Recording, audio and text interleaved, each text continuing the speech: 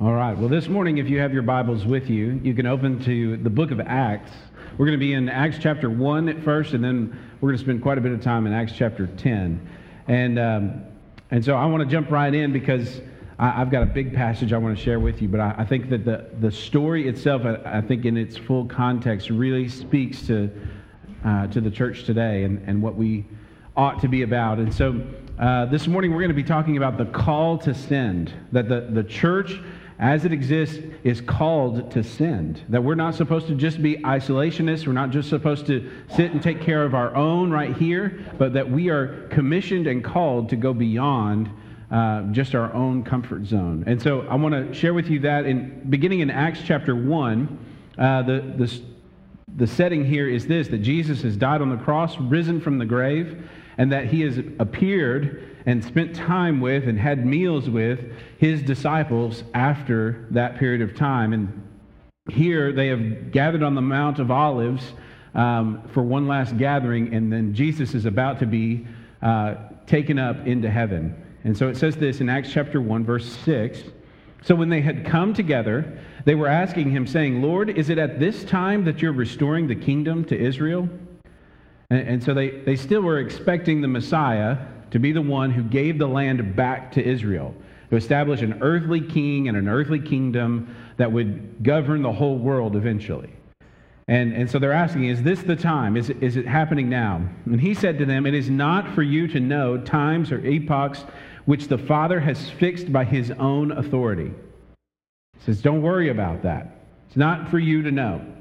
You don't have to know it.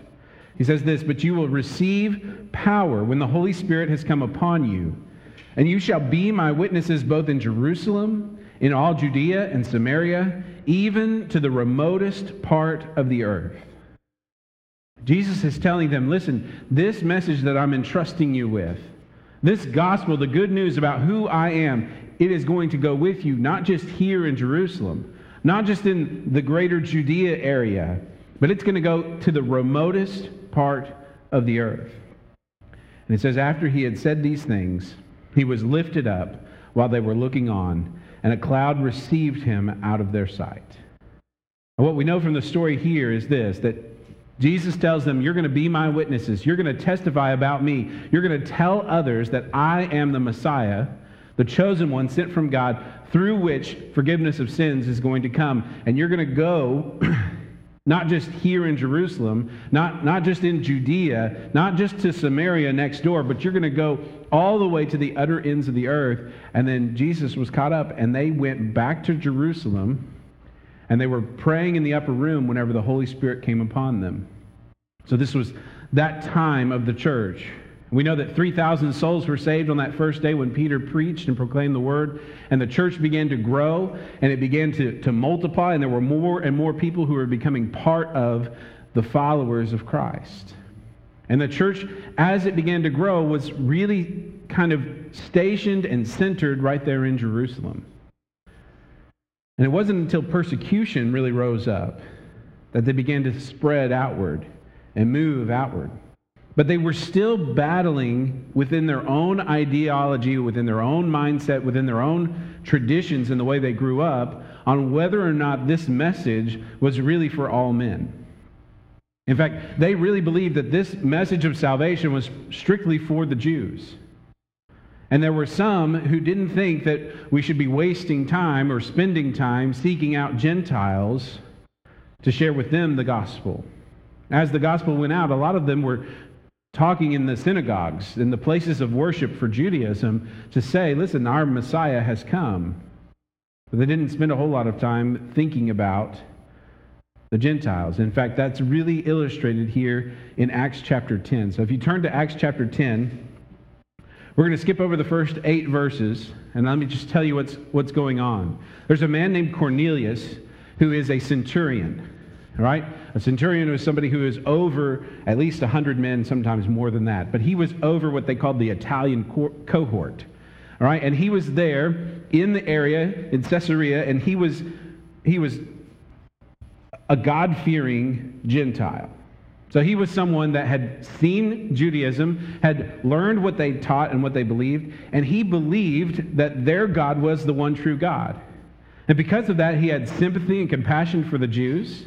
He was kind to them, and he was well-meaning towards them. And one day he was praying, and an angel appeared to him and said, I want you to send someone to get Peter, and I want you to bring him back here because he's got a message that you need to hear. And so immediately he sends servants to Joppa to find Peter. All right, and we're going to pick up the story as these servants are on their way in Acts chapter 10. In Acts chapter 10, verse 9, it says, On the next day, as they were on their way and approaching the city, Peter went up on the housetop about the 6th hour to pray. But he became hungry, was desiring to eat, and while they were making preparations, he fell into a trance. It says, And he saw the sky opened up, and an object like a great sheet coming down, lowered by 4 corners to the ground. And there were in it all kinds of 4-footed animals and crawling creatures of the earth and birds of the air. And a voice came to him, Get up, Peter, kill and eat. But Peter said, By no means, Lord, for I have never eaten anything unholy and unclean. And again a voice came to him a second time, What God has cleansed, no longer consider unholy. Right? So the context here is this. Peter grew up in Judaism. He grew up a Jewish person. And he knew that there were certain types of animals that you could kill for food and eat. And then there were other types of animals that you weren't allowed to do that with. And so there were certain things that it was okay. Lambs, sheep, those things you can kill and eat. But other things, other animals were considered unclean. Right? Pigs, hogs, those things were out of the question for a Jewish person. Right? And it went beyond that. There were long lists of animals that were clean and unclean. And Peter is up there alone and he's praying. And as he's praying, the Lord sends him a vision. It says he fell into a trance and he sees this object come down out of the sky. It looks like a sheet held up by 4 corners. And as it comes down, he sees there are these animals in there, and apparently there are animals in this sheet that are unclean. They're the ones that they're not supposed to eat. And Peter is kind of disturbed because God tells him, I want you to take one of these animals, kill and eat. And Peter says, Oh, no. Those are unclean animals. That's unfit. I wouldn't defile myself that way, Lord. You've told us not to eat of these things. I'm not going to do that. That would be unclean. And God says to him, What God has cleansed, no longer consider unholy. Now we know that this message is not just about which animals are clean and which ones are unclean. All right? Now, I like this because Peter makes me feel a little bit better about myself. Because this is what happens. It says, This happened 3 times. Now, I think there's significance in the number 3, absolutely, as you look through Scripture, but I think also it takes Peter 3 times before he's really convinced. And sometimes I feel that way too. I don't think that can't be what God is telling me. That can't possibly be what God's message is for me. But Peter hears it again and hears it again. It says, Immediately the object was taken up into the sky. And Peter's still not quite satisfied with it. It says, Now while Peter was greatly perplexed in his mind as to what the vision which he had seen might be, behold, the men who had been sent by Cornelius, having asked directions for Simon's house, appeared at the gate. All right, so Peter is really troubled by this. It's really disturbed him. What is God saying here? Why is God telling me to kill and eat these animals that I know are forbidden? I know that they're not kosher. I know that I shouldn't be partaking of these things, and yet God is telling me not to call unclean what God has considered to be clean, what God has cleansed himself. And while Peter is still pondering this, those men that Cornelius sent show up at the gate. Now, this is a big deal because these men are not Jewish. They are not descendants of Israel. They are not people that Peter would associate with. All right? And they show up, and and this is what it says. And let me read this in verse 18. It says, calling out, they were asking whether Simon, who was also called Peter, was staying there. And while Peter was reflecting on the vision, the Spirit said to him, behold, these 3 men are looking for you. But get up, go downstairs, and accompany them without misgivings, for I have sent them myself. And Peter went down to the men and said, behold, I'm the one who you are looking for. What is the reason for which you have come? They said, Cornelius, a centurion, a righteous and God-fearing man, well spoken of by the entire nation of the Jews, was divinely directed by a holy angel to send for you to come to his house and hear a message from you. And so he invited them in and gave them lodging. Now, this is a big deal to Peter.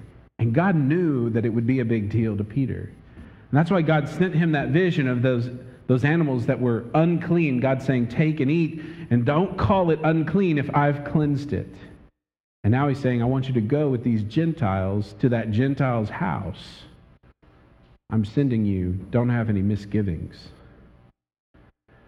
And so Peter, on the following day, he entered Caesarea. Now Cornelius was waiting for them and had called together his relatives and close friends. And when Peter entered, Cornelius met him and fell at his feet and worshipped him. But Peter raised him up, saying, stand up, I too am just a man. And as he talked with them, he entered and found many people assembled. And he said to them, you yourselves know how unlawful it is for a man who is a Jew to associate with a foreigner or to visit him. And yet God has shown me that I should not call any man unholy or unclean. See, Peter had his own ideas that this would have been inappropriate. This was not right. He shouldn't be going into this household of Gentiles because he was of God's chosen people. And there should be a divide, a division between them. And yet God had sent him, and he's being upfront and honest. Listen, I shouldn't be here. It's not right for me to be in your house. And yet God has sent me, and here I am. He says, that is why I came without even raising any objection when I was sent for. So I ask, for what reason you have sent for me? And Cornelius said, 4 days ago to this hour, I was praying in my house during the 9th hour, and behold, a man stood before me in shining garments. And he said, Cornelius, your prayers have been heard, and your alms have been remembered before God. Therefore, send to Joppa and invite Simon, who is also called Peter, to come to you. He is staying at the house of Simon the tanner by the sea. So I sent for you immediately, and you have been kind enough to come. Now then, we are all here, present before God, to hear all that you have been commanded by the Lord. I imagine being Peter in that situation, right? All he got from God was, there are 3 guys who just showed up, go with them. That's it. That's his instructions. Go. And so Peter obeys the Lord, goes with them, and then they're like, okay, so God said that you had a message for us, and so we're ready. Go ahead. And Peter is there, and he's like, okay, well, I don't know what good this is going to do. I know the message that God's entrusted me with, but you guys are Gentiles, and so I'm really not sure what else to tell you, so I'll just tell you what I've been telling people. This is the only message I know that God has commanded me to give, and if God is saying I should give it here, he's probably not convinced that it will do any good. Because in his mind, in his understanding, in his heart of hearts, he still thinks that salvation is for the Jews. He thinks that salvation is for Israel itself and not for these Gentiles. But God said to go with them. Clearly an angel told them to send for me, and that vision of the sheet coming down, I guess, I'm not going to call you unclean or unholy. Here goes. And this is what Paul preaches to them. Opening his mouth, not Paul, Peter. Peter said, I most certainly understand now that God is not one to show partiality. In every nation, the man who fears him, does what is right, is welcome to him. The word which he sent to the sons of Israel, preaching through preaching peace through Jesus Christ. He is Lord of all. You yourselves know the thing which took place throughout all Judea, starting from Galilee, after the baptism which John proclaimed. You know of Jesus of Nazareth, how God anointed him with the Holy Spirit, with power, how he went about doing good and healing all who were oppressed by the devil, for God was with him. And we are witnesses of all the things he did, both in the land of the Jews and in Jerusalem, and they also put him to death by hanging him on a cross. And God raised him up on the third day and granted that he become visible, not to all the people, but to witnesses who were chosen beforehand by God. That is, to us who ate and drank with him after he arose from the dead. And he ordered us to preach to the people and solemnly to testify that this is the one who has been appointed by God as judge of the living and the dead. Of him all the prophets bear witness that through his name everyone who believes in him receives forgiveness of sins. And while Peter was still speaking these words, the Holy Spirit fell upon all those who were listening to the message. Cornelius had gathered together his family and friends. It was a room full of Gentiles. A room full of people that Peter never would have thought to go to himself. And as he preaches about Jesus and how Jesus was the fulfillment of the prophecies, that Jesus was the judge of the living and the dead, that Jesus was the source of peace between God and man, these people are cut to the heart and they know that it's the truth, and the Holy Spirit falls upon them. It says this, all the circumcised believers who came with Peter were amazed because the gift of the Holy Spirit had been poured out on the Gentiles also. For they were hearing them speaking with tongues and exalting God. And then Peter answered, surely no one can refuse the water for these to be baptized who have received the Holy Spirit just as we did, can he? And he ordered them to be baptized in the name of Jesus Christ. And they asked him to stay on for a few days. These guys were dumbfounded. They could not believe what they were seeing, what they were hearing. You know, they had witnessed and they had been a part of the Holy Spirit falling upon them. They knew what it was like to experience revival. They knew what it was like to experience that indwelling of the Holy Spirit that gave them life and boldness that they never knew they could have before. They knew what it was to believe in Jesus, and now with their own eyes, with their own ears, they can see that the Holy Spirit is falling on these Gentiles. And that they are receiving from Christ the same thing that they themselves had received from Christ, and all of their preconceived ideas just topple to the ground. And Peter says, surely we can't stand in the way of this. If this is the Holy Spirit, who could deny that it's the Holy Spirit, first of all? And if it's the Holy Spirit falling upon them, how can we stand in the way of them being baptized and welcoming them into our faith? Because being baptized means that you are now a part of a different family. Being baptized means that you are leaving behind your old way of life and you are all in with Jesus. And that means that you become sons and daughters, brothers and sisters in this family of God. And to baptize these Gentiles meant that we were welcoming them into that fold. And Peter said, I can't stand in the way of that because I see the power of the Holy Spirit living in them. And the same is true of the church today. We cannot stand in the way. We cannot hold back. We cannot consider other people to be different than us such that they couldn't possibly be saved. We have to have the same kind of compassion that God was teaching Peter to have in that moment. That just because their skin color is different, just because they speak a different language, just because they've grown up in a different environment, just because they've practiced a different religion in their past, doesn't exclude them from the grace of God. None of those things matter in the eyes of God. Christ Jesus died on the cross as a payment for all. No matter what they look like, no matter what they sound like, no matter what they smell like, God loves us all. And if God loved me enough that he sent his son to die for me, a sinner just like everyone else, then how could I stand in the gap when God wants to save others? Now, Peter was not cured in this moment of all of his racial superiority. We find other passages later on where he was confronted because he was spending preferential time with Jews like him rather than with Gentile brothers and sisters. And Paul had to call him out on it. You can read about that in Galatians. We're not going there today, but it was something that he learned and he had to continue to learn. And sometimes those preconceived ideas creep back up into our minds. And we stop to feel that urgency to go and share the message with people who are not like us.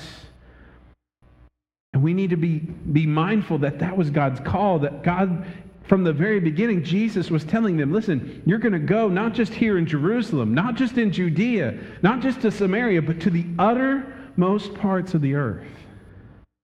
And that call is still alive today. And we need to be going as often as we can to people who are not like us. And so it's the call of the church to meet that response, to meet that need. Look with me in Acts chapter 13. We find this passage of Scripture where a church is gathered together, and it's really the leaders of the church are having a prayer meeting. Look with me, Acts chapter 13, beginning in verse 1. Now, there's some names here, all right? A little grace is what I'm asking for at this moment. It says, now there were at Antioch in the church that was there prophets and teachers, Barnabas and Simeon, who was called Niger, and Lucius of Cyrene, and Manaen, who had been brought up with Herod the Tetrarch, and Saul.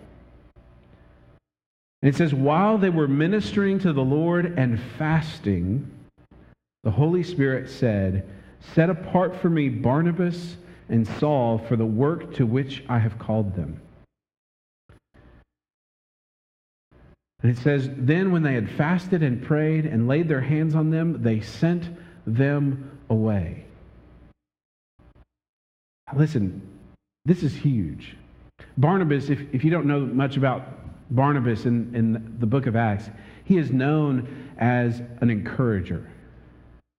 He's called the son of encouragement. And Barnabas, he was somebody that you really wanted to have around.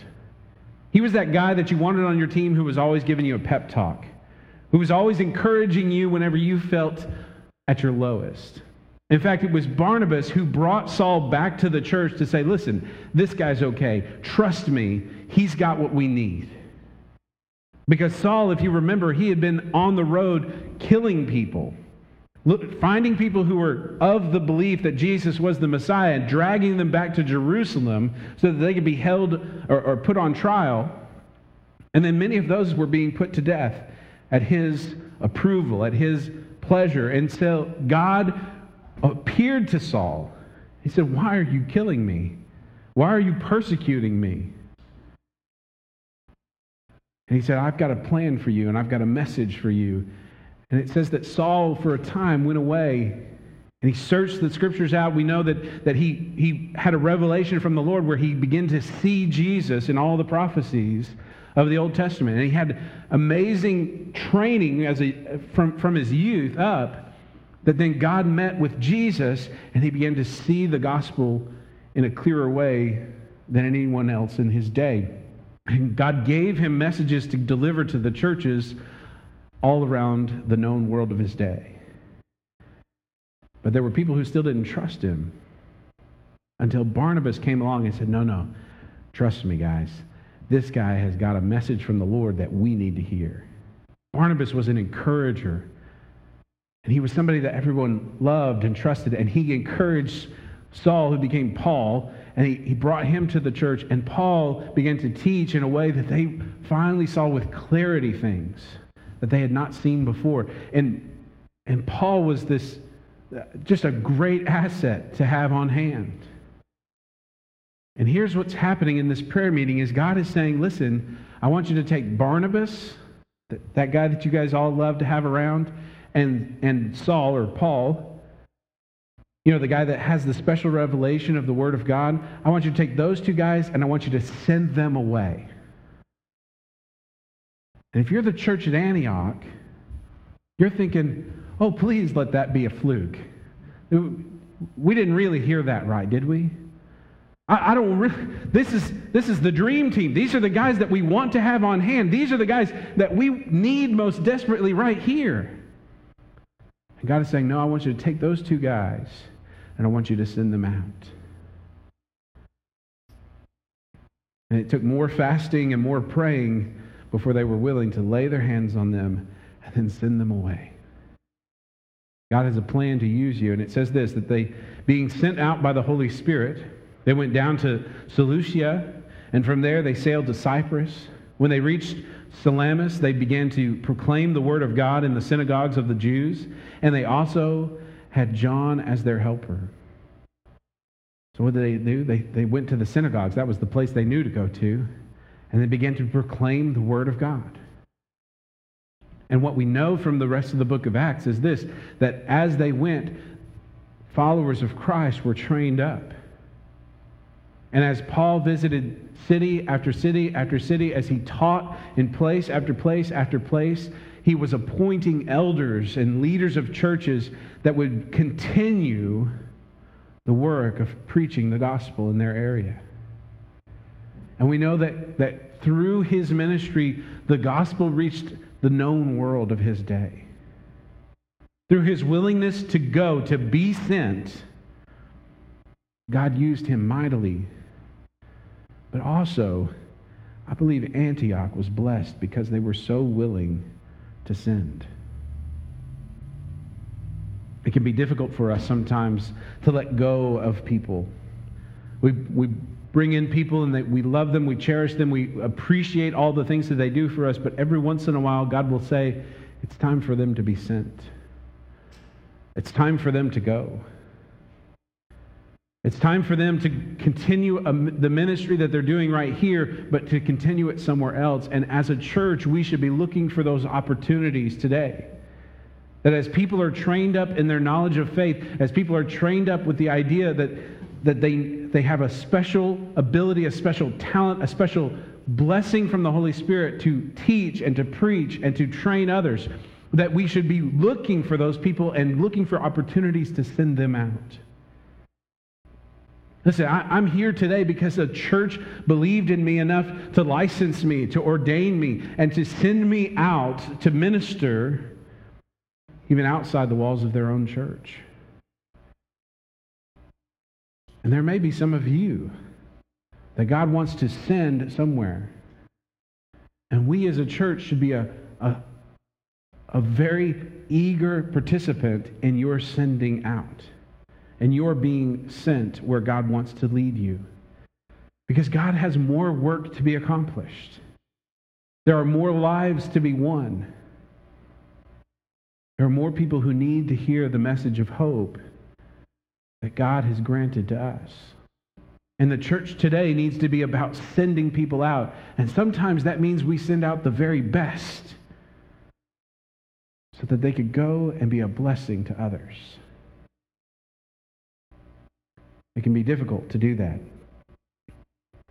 We're approaching, the age in our household. Our oldest is 16, almost.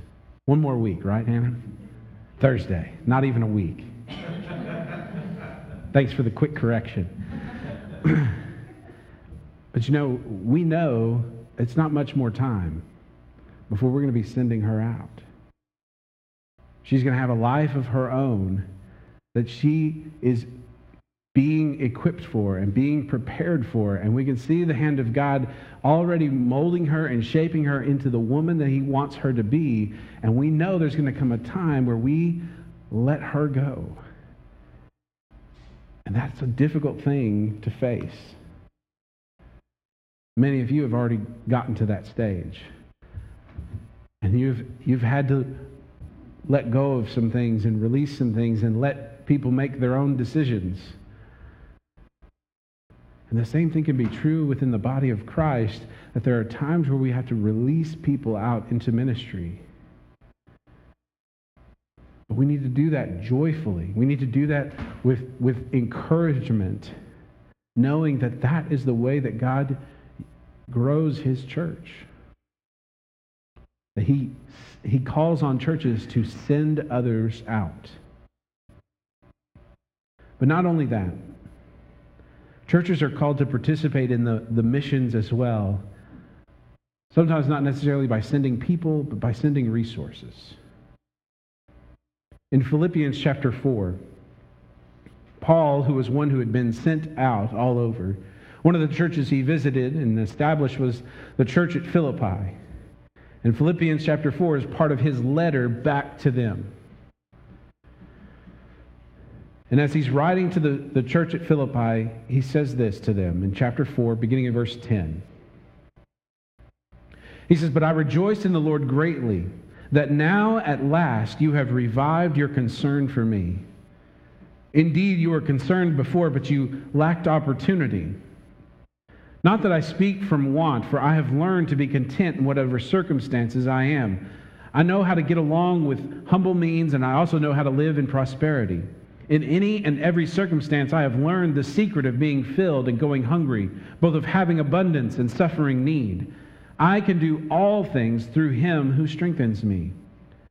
Nevertheless, you have done well to share with me in my affliction." He says, "You yourselves also know, Philippians, that at the first preaching of the gospel, after I left Macedonia, no church shared with me in the matter of giving and receiving, but you alone. For even in Thessalonica, you sent a gift more than once for my need. Not that I seek the gift itself, but I seek for the profit which increases to your account." Listen, what Paul is saying is this. He's saying, listen, you guys have helped me in the past. You were the first church to send special needs or special gifts to meet my needs. And I haven't forgotten that. And I know that it's happened before. And now I've received another gift from you. I know that you're partaking with me in this work. You're joining in the sufferings as I've gone. And he says, I'm not asking for a gift just because I need it, because I know that the Lord will meet my needs however he chooses, but I'm rejoicing in that, and I'm thanking you for it because I know that it profits you. I know that it's a blessing to you to be a church that sends, to be a church that meets those needs of those who are sent. He says this, but I have received everything in full and have an abundance. I am amply supplied, having received from Epaphroditus what you have sent, a fragrant aroma, an acceptable sacrifice, well-pleasing to God. And my God will supply all of your needs according to his riches in glory in Christ Jesus. And now to our God and Father be the glory forever and ever. Amen. Listen, I believe this to the very core of who I am. That the reason that we have an abundance is so that we can use it abundantly for the kingdom of God. The reason that God blesses us is so that we can be a blessing. And I believe that whenever we hold what God has blessed us with in a closed fist, I believe that we miss opportunities for him to pour even more into us. A church that understands the calling to send others out understands that sometimes God blesses us with resources that are not for us, but it's for the work of the ministry in other places. You know, I want us to be a church that has a strategy and a mission for giving. That we're not just about meeting our own local needs. We're not just about taking care of our own facilities, but that we are looking outward for ways that we can be a blessing both here in our local setting. Scroggins is our Jerusalem. It's funny to think of Scroggins as Jerusalem. But, you know, in the greater Franklin County, the greater area of Northeast Texas, we should have impact in every arena that God gives us the opportunity to be involved with. We should be thinking about our brothers and sisters who are establishing churches in the Northwest. It's a very difficult place to establish a church. But we should be thinking also about people in other parts of the world who are translating the Bible or are just now learning a new language that they may one day translate the Bible into it. And those types of things, we have an abundance of resources that they need. And we should be strategically involved in any way that we can. And many times we think, well, I don't have an abundance of resources. We have to think globally. We have to think outside of us. And those little things that we can do. I love that he says it this way. If I can find that verse again. He says, you have done well to share with me in my affliction. If you know the story of Paul, he suffered for the mission that God had given him. His sending was not luxury. Right? There were times that he was beaten. There was times that he was stoned to death. Like they really believed they had finished. He was dead. And then he got up and went back into the city. There were times that he was shipwrecked at sea, and he suffered great loss in the midst of accomplishing great things for the kingdom. And he's telling this church, you're sharing in my affliction. It tells us they're giving sacrificially. There are certain things that they could use the money for that they've chosen instead to send it on to him. I believe that the Lord calls us to be involved not just in sending, not just in going ourselves, not just sending out people from within our own borders, but to send resources to supply the need of those who have gone. And if we're going to accomplish what God has called his church to accomplish, if we're going to be a part of being the church that God called us to be, participating in mission work, whether it's by sending people or sending resources or simply praying, we need to be involved in going and sending. Let's pray together. God, I thank you for your word, how it teaches us what it means to be your church. God, I thank you for the examples that we see in the early church, how important missions were. We see the example of the church at Antioch being willing to let go of people so that they could go and accomplish your will in other parts of the world. Thank you for the example of the church at Philippi that was willing to join in the affliction of Paul by sending resources to meet his needs. God, I pray that we would be that kind of church. Father, that we would be intentional about raising up people who could go out and carry the mission of the cross into other locations. Father, may we be joyful whenever the time comes that those who have been a blessing to us are being called elsewhere. And may we joyfully send them out with your blessing. And may we join with them in that work in any way we can. Father, I pray that as you have called us to be your witnesses, both locally and to the othermost parts of the earth, Father, I pray that we would be strategic about how to use the resources you've given to us to further your kingdom around the world.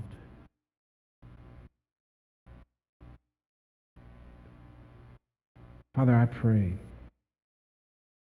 as the need is great, we may feel overwhelmed by our insufficiency.